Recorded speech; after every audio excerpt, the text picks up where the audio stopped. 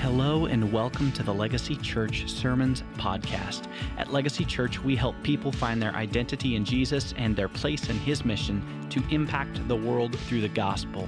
We ask that you grab your Bibles, listen up, and we hope that you hear a great word from the Lord today. All right, I want to talk to you this morning about blind spots. And blind spots, typically when we use that phrase, we're talking about that context of driving and what happens between what you see when you're looking forward, paying attention on the road, and the stuff that you're seeing in your rearview mirror. There's a gap that exists, and you don't know what's in it unless you are intentionally, purposefully looking into your blind spots to make sure that there's not an accident. The National Highway Administration, Safety Administration says that there are over 800,000 blind spot-related accidents every year.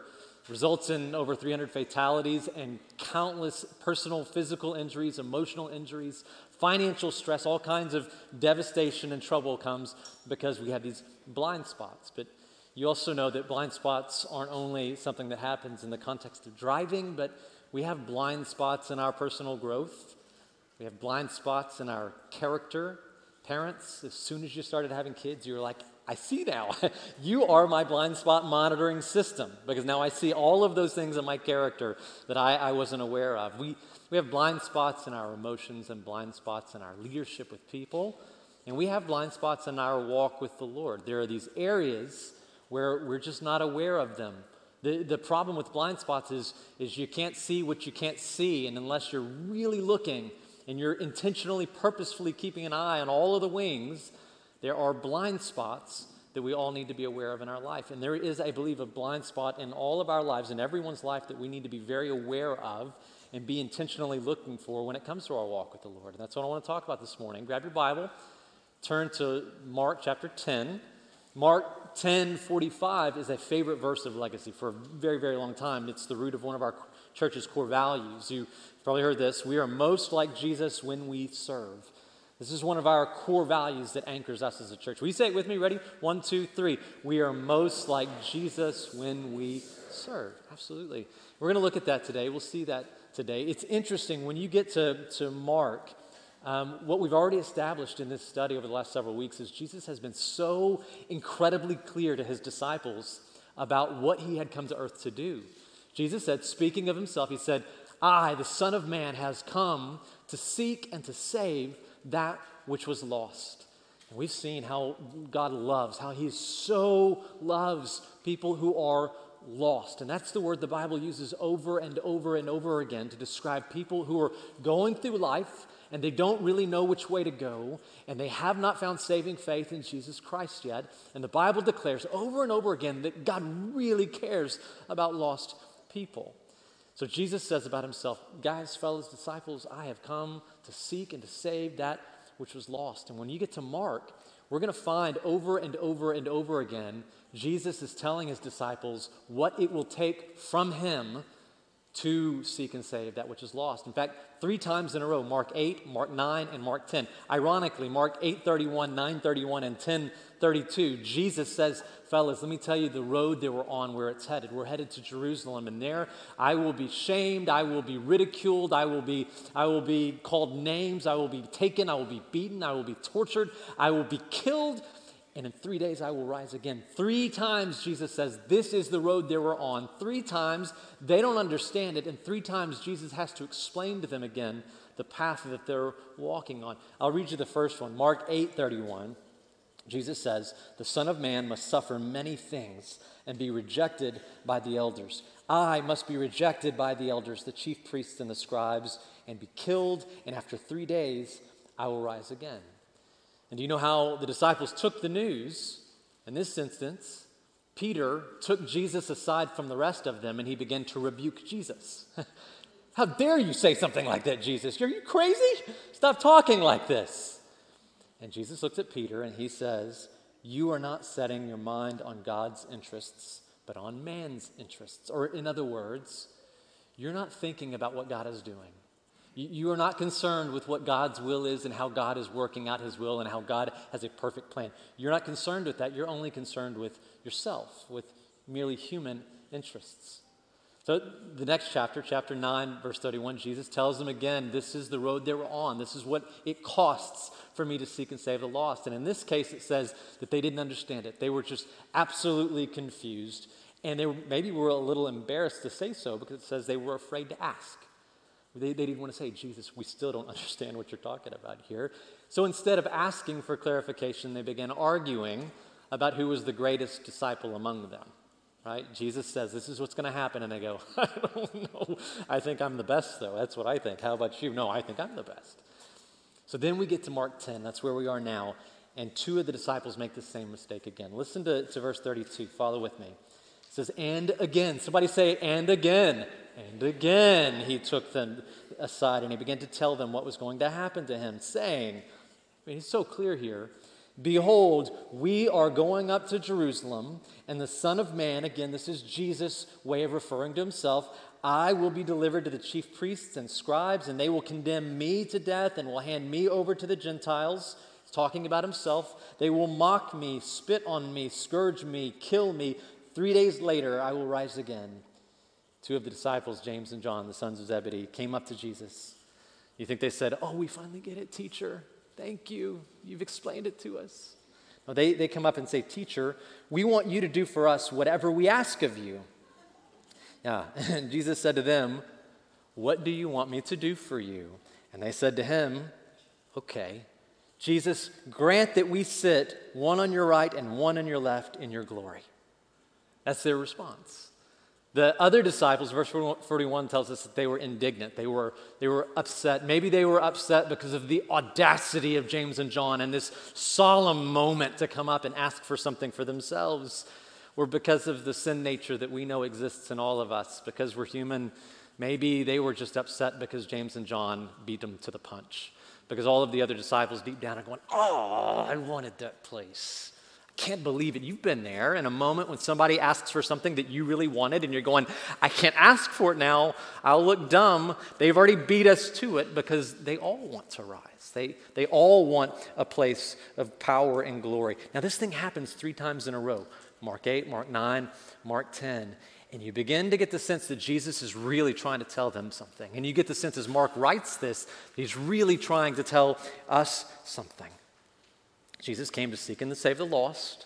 He goes to the disciples one by one. He invites them into his life to share life with him, to walk with him, to join him in living for something more than just getting up and making it through the day, but to join him in living on this incredible mission of going into the world and rescuing those who have been lost, who have been confused by cultural religion, who have been lost by truth that promises so much and delivers nothing, but to go and to bring light and life into the world. This is great news so far for the disciples, and we love this. We love the idea of being invited into life with Christ, life and life abundant. We love that.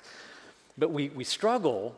We're not as comfortable when it comes to understanding that the road that takes us on, the road that it was taking them on, is one that would go through the path of suffering and would go through the path of self-sacrifice, and in this case, even condemnation and death. It is easy for us to take from the cross, but to take up your cross or to live for the cross is a much harder thing for us.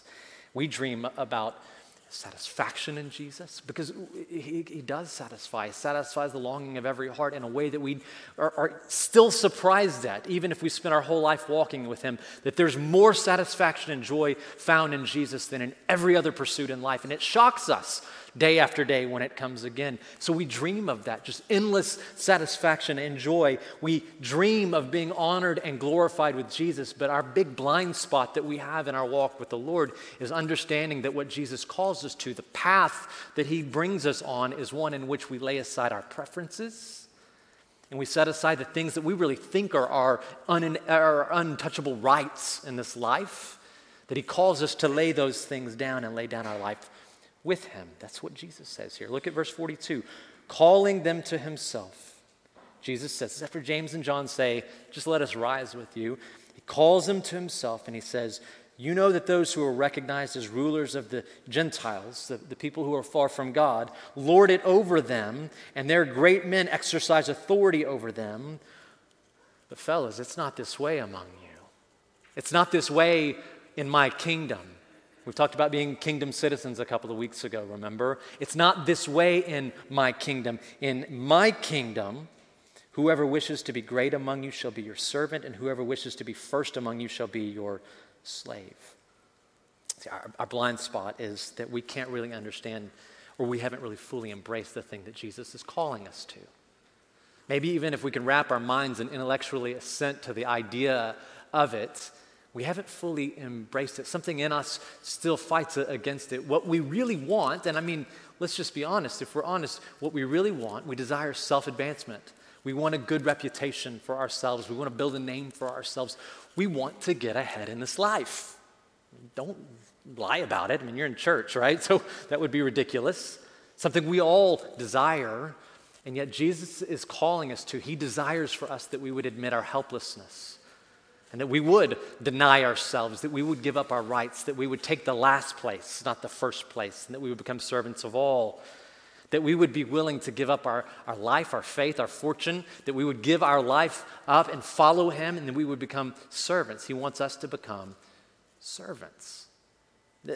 The commentarian Gordon MacDonald said this. He said, you can tell whether you're becoming a servant by how you act when someone treats you like one. This is good. Listen to this. You can tell whether or not you're becoming a servant by how you act, what happens even inside of you when someone treats you like one.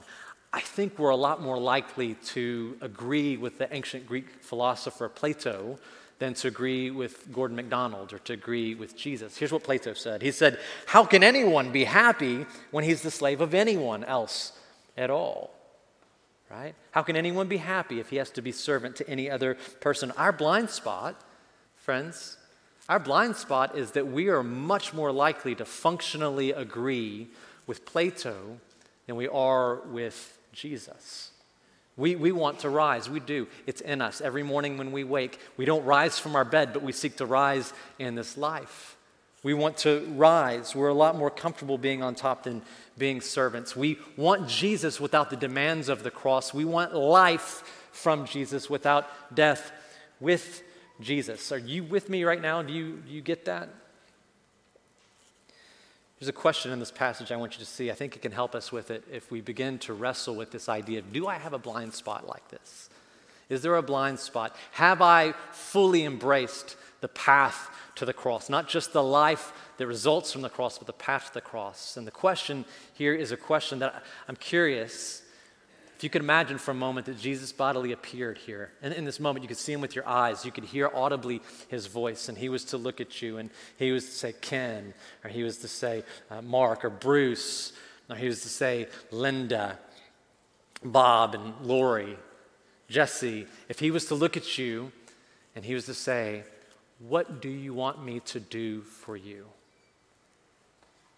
What would your answer be? If he was to call out your name, Graham, if he was to call out your name, Andy, he said, what do you want me to do for you? I think a lot of us might have a response that's similar to James and John, maybe not word for word, but it might follow kind of the sentiment. They say, grant it that we may sit on your right hand and on your left hand in your glory. I mean, all they're really asking is, Jesus, can we be near you? Can we be on your sides? Can we be up close? Because why? Because we love you, and we're for you, and we're with you, and we want to think of ourselves as able and capable. So, Lord, when you're glorified, we want to be right in the middle of it with you. Right? That's what they're asking for. They want to rise with Jesus. But there's another way to answer this question that's in this text in the next few verses that it's kind of a surprising connection that we may have missed somewhere along the way. Starting in verse 46, we come across a blind man, a beggar named Bartimaeus. In our kids' storybook Bibles, we call him Blind Bart. And Blind Bart had nothing.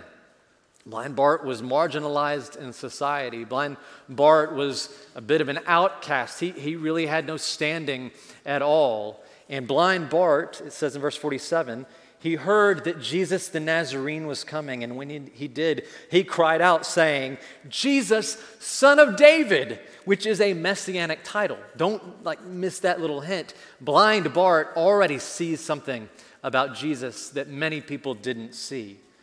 Blind Bart already sees that he is the Messiah. He believes something about Jesus being the promised one. And he cries out, "Son of David." He also believes that Jesus can help him. "Have mercy on me." Now, the crowd had no time for blind Bart. Look at verse 48. Many were sternly telling him to be quiet. I don't know what sternly means, but I suppose they are trying to shut him down and shut him out. He is a bother to them. But he kept crying out all the more, "Son of David, have mercy on me." And Jesus stopped. He heard his voice, and he said, "Call him to come to me." And so the crowd who had been shutting him up called the blind man and said, "Come on, let's go. Take courage, Jesus is calling you." And he throws aside his cloak, which we can suppose a blind beggar, that is his bed, that is his chair, that is his blanket, that is his protection from the elements, it's his everything. And he throws it aside, and he jumped up, and he came to Jesus. He is the least likely of all disciples, right? You've got these 12 who've been traveling with Jesus, doing miracles with Jesus, listening to Jesus, repeating the kinds of things that he was saying, having great revelations of who Jesus is and what Jesus can do. And you've got the least likely of disciples here with nothing to offer. No visions of grandeur. On the outskirts of society, not even included, not even welcomed in the corporate worship in the temple. And what he does is he comes to Jesus and says, "Have mercy on me." And Jesus does the thing that we see him do so often in the Gospels. Jesus responds to this man with a question. And I want you to understand this. A lot of times we go, it's annoying when I ask someone a question and they respond to me with a question. Jesus does this all the time. It must have been really annoying to be around Jesus. No, here's what Jesus does when he asks a question to a person who has a need. He asks them a question to give them an opportunity to state their need before him and then begin to express trust that he can meet that need. That's why Jesus asks people questions, so they will reveal the true nature of their need, and they have the opportunity to say, "I have need, will you help me with my need?" And so this is what happens here in verse 51. Answering him, Jesus says, look at these words, guys. "What do you want me to do for you?" It's the same sentence that he gave James and John, right? It's the same exact words as he gave to James and John. "What do you want me to do for you?" And the blind man said to him, "Rabboni," only used one other time, right after the resurrection, when Jesus appears and Mary says, "Rabboni." It's the only other time that phrase is used in the New Testament. "Rabboni, I want to regain my sight." And Jesus said to him, "Go, your faith has made you well." Go, because you have recognized your helpless state. You have recognized something about who I am, that I am the Messiah, I am the Son of David, that I'm the one who comes to seek and to save that which is lost. I come to bring healing and brokenness and wholeness to life. I've come to bring life to this broken world. You've expressed faith in me. Pleases me. I heal you. And listen to this. Immediately, blind Bart regained his sight and he began following him on the road. As soon as Jesus heals him, he jumps up and he takes off following Jesus down this road. Now, if you've been reading Mark along the way, like any of his readers have, what you've noticed is Jesus is making a big impression upon his disciples. And Mark is talking about it. We're on a road. We're going somewhere. We're not just aimlessly walking around looking for trouble to get involved in and help out. We're on a path. We're on a road. And I've told you where the road's going. It's going to the cross. It's going through suffering street. It's going through shame, and it's going through persecution. It's going through sacrifice. It's going through difficulty. It's going through death. It's going through resurrection. We're on a road. And so as Mark shows us this, I think Mark is telling us something. He's telling us this, that a disciple is someone who knows that he or she is blind and simply wants Jesus to give us sight so that we can follow him along the road wherever he goes. That's what a disciple of Jesus is. That's what it means to be a Christian. It's someone who knows that we've walked in the darkness, Ephesians 2, that we were once dead in our trespasses, that we were blind and could not see the right way to go, that we were lost. Luke 15, we looked again and again and again and again at these parables of what it looks like to not have saving faith in Jesus. A disciple is someone who knows he or she is blind and simply wants Jesus to give sight so we can follow him along the road. That's a disciple. How do we get there? How do we get to the place of blind Bart? How do we become like this guy? You're the Messiah I just want to see and I want to follow. Well, we get there by understanding that this is the path that Jesus took for us. He calls us to follow him, to join him on the path that he took for our sake. Understanding, if the message of serving, of being a servant, of being the least of all, of being a slave to all, if that was the only message of Christianity, there would be no good news, right? There would be no gospel if the only message we had to convey is you should all go low and be servants. No, that's why Jesus said what he does in verse 45. It's the crux of the whole thing. Jesus said, "For even the Son of Man," again himself, "even I did not come to be served, but I came to serve and to give my life as a ransom for many." Jesus said, I did not come to this earth to be served, but to serve and to give my life away for the sake of others being brought close to God. It's my whole reason for coming. And notice the word come. He says, I came here. That means that Jesus already existed, doesn't it? It means that Jesus wasn't just new when he came into the earth, that he already existed in eternity. Can we agree that Jesus is the eternal Son of God? Can we agree that far today? Can we agree that, as John 1 says and Colossians says, that all things were made in him, through him, by him, and he holds all things together by the power of his hands? Can we agree with that so far this morning? Yes? Okay, that's Jesus' state in timelessness outside time, where he lived in full glory for eternity with a glorifying dance of love between the Father, Son, and Spirit, overflowing into a creation that is made to enjoy and delight in the goodness and the grace and the glory of the one God. And Jesus left timelessness to enter time. He left glory and put it aside. He emptied himself, Philippians says, of glory that he might come, not to be served, not to come and demand service, but he came as the strongest being in the universe to come up underneath us, not because he's our godly doormat that we may wipe our feet on and get our way. We step on him to get through the door that we think that we want in our life. No, as the strongest being in the universe, he came to come under us and to lift us up, to bring us to a place that we could never be on our own, to carry us through the cross to the place of life and salvation and freedom. Jesus is the strongest being of the universe. Remember that moment when he washes the disciples' feet? It says just before he does this, it says he knew that all things were in his hand. It's a key line.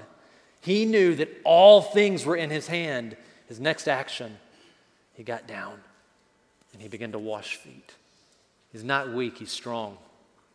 It's strength that allows him to come not to be served, but to serve and give his life as a ransom for many. And my goodness, I wonder how many days a week that we have woken up and said, today is the day that I get to serve.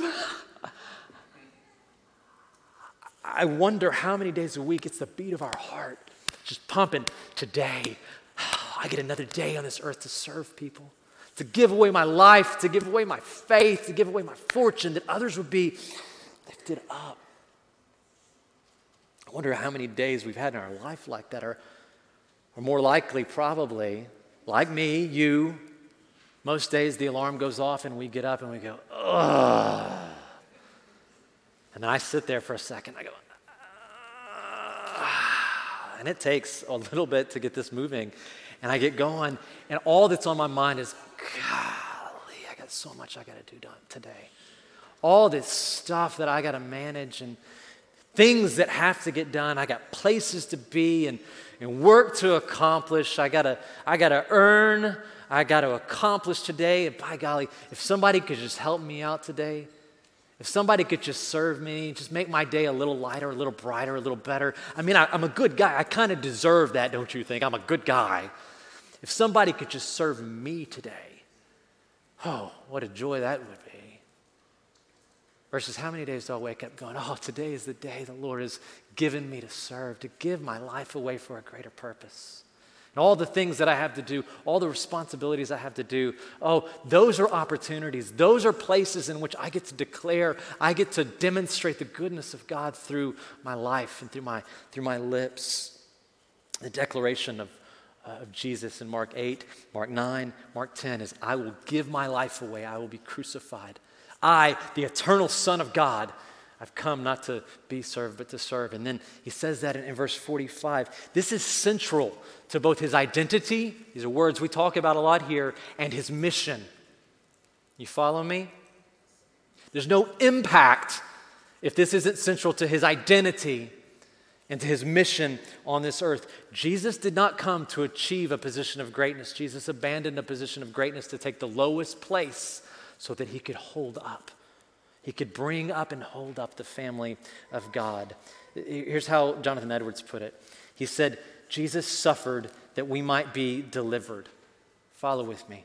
His soul was exceedingly sorrowful even unto death, to take away the sting of sorrow in our lives and to impart everlasting consolation for us. He was oppressed and afflicted so that we might be supported. He was overwhelmed with the darkness of death that we might have the light of life. Friends, this is why Jesus and Christianity is so radically different from all of the other so-called gods of world religions around us, because in Jesus we have a God who could not shrug off evil, could not shrug off brokenness in this world. He could not shrug off sin and its consequences in our lives. And like the little so-called gods of false religions who look at us and say, oh, you have made such a mess of this life. You need to now go and clean up the mess so that you can come to me. Jesus says, no, I have come to do what you could never do. I came to clean up the mess and to hold you up out of it and to give you life. It's his sacrifice that proves his love, isn't it? Like, how would we know that God's love is really true and accurate if not for the sacrifice? Sacrifice is the mark, is the measure of real love in a person's life. How are your kids ever going to know that you love them? Well, you sacrifice everything for them, and they don't get it. It's years later when they come to you and go, oh, I can see what you did for me. Maybe they say thank you if you're lucky, right? I can see what you gave up for me. And they go, you were a good parent. I can see how you loved me. It's because you sacrificed for me. The way we know the love of God is real is because Jesus came. His identity, his mission was a mission of sacrifice to hold us up. Isn't it ironic? Think about this. James and John, their one request is, would you let us be on your right and left when you are glorified, right? When was Jesus glorified? Jesus was glorified on the cross, the great moment of glory where he walks in obedience to the Father, and he does the one thing that changes the world forever and gives us access to God, gives us life and life abundant. He makes dead people alive on the cross. And who flanked Jesus on his right and his left in his moment of glory? Was it disciples who had done some good works and maybe done some good teaching? Was it his disciples who were at all the Jesus Bible studies with Jesus? The disciples who had prayer time with Jesus? No, it was two criminals, right? Two people who they themselves and everyone looking up knew they were sinners. They were broken. They were helpless. There's no mask. There's no facade. Everyone knows these guys have nothing but brokenness and need in their life. Isn't it ironic? That's who flanks Jesus in his moment of glory, not those who are arguing amongst them who is the greatest. They didn't get it. James and John and the disciples. 3 years of walking with him, they didn't get it. They had a blind spot in their walk with the Lord. So here's what Jesus says. He says, here's what I want you to do. I just want you to follow me. I'm not asking anything else. I want you to look at the life I'm living. I want you to look at the path I'm walking on, and I want you to follow my example. I want you to follow my lead. Here it is. Even the Son of Man did not come to be served, but he came to serve and to give his life as a ransom for many. He describes to James and John this life of giving away their life, their faith, their fortune, their future, giving away everything for the sake of others. And this is the cool thing. This is the place where Jesus helps us. This is the place where Jesus becomes our servant. He becomes our servant in the place where we walk in obedience to God. He doesn't come to serve you to get you a promotion at work. That's not his goal. It's not his aim. He doesn't come to serve you to make you healthy, you wealthy and wise. That's not his goal. That's not what he comes to lift you up for. Yes, we've studied Romans 8 to ad nauseum this year. We understand that there's a future glory that outweighs the troubles of this world, that like a thimble towards an ocean, a thimble of water towards an ocean of water, the glory to the troubles of this world, right? Right? We get that. But Jesus didn't come to help us in these days to be healthy, wealthy, and wise. He came to help us walk in God's will. That's what he came to service in, to help us to walk God's path, to take that path of the cross through this life, that his name and his power would be proclaimed through us and demonstrated through our lives, that more people would come to saving faith in Jesus because he has helped us to walk in a way that we could never walk on our own. And understand, this is not like Jesus saying, I cannot accomplish my mission unless you do this. That would be heresy. Would it not, right? This is not Jesus saying, God's will cannot be done unless God's people do God's will.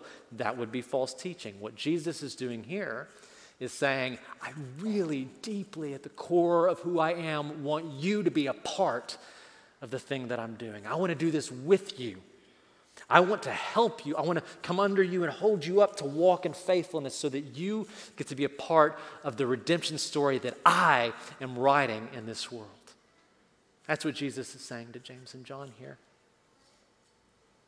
And Jesus then would take this road going to Jerusalem, where he would take the world's values and power systems and flip them on their head. And everything everyone thought that they knew would be turned upside down by Jesus. It's the game changer of all game changers. He would come, the path he would take is he would give his life away as a ransom for many, to pay the price so that we could have freedom. And if we want to receive what he has to offer, if we want to enjoy the fruit of belonging to Jesus, we follow him on that path. We realize the way up is down, right?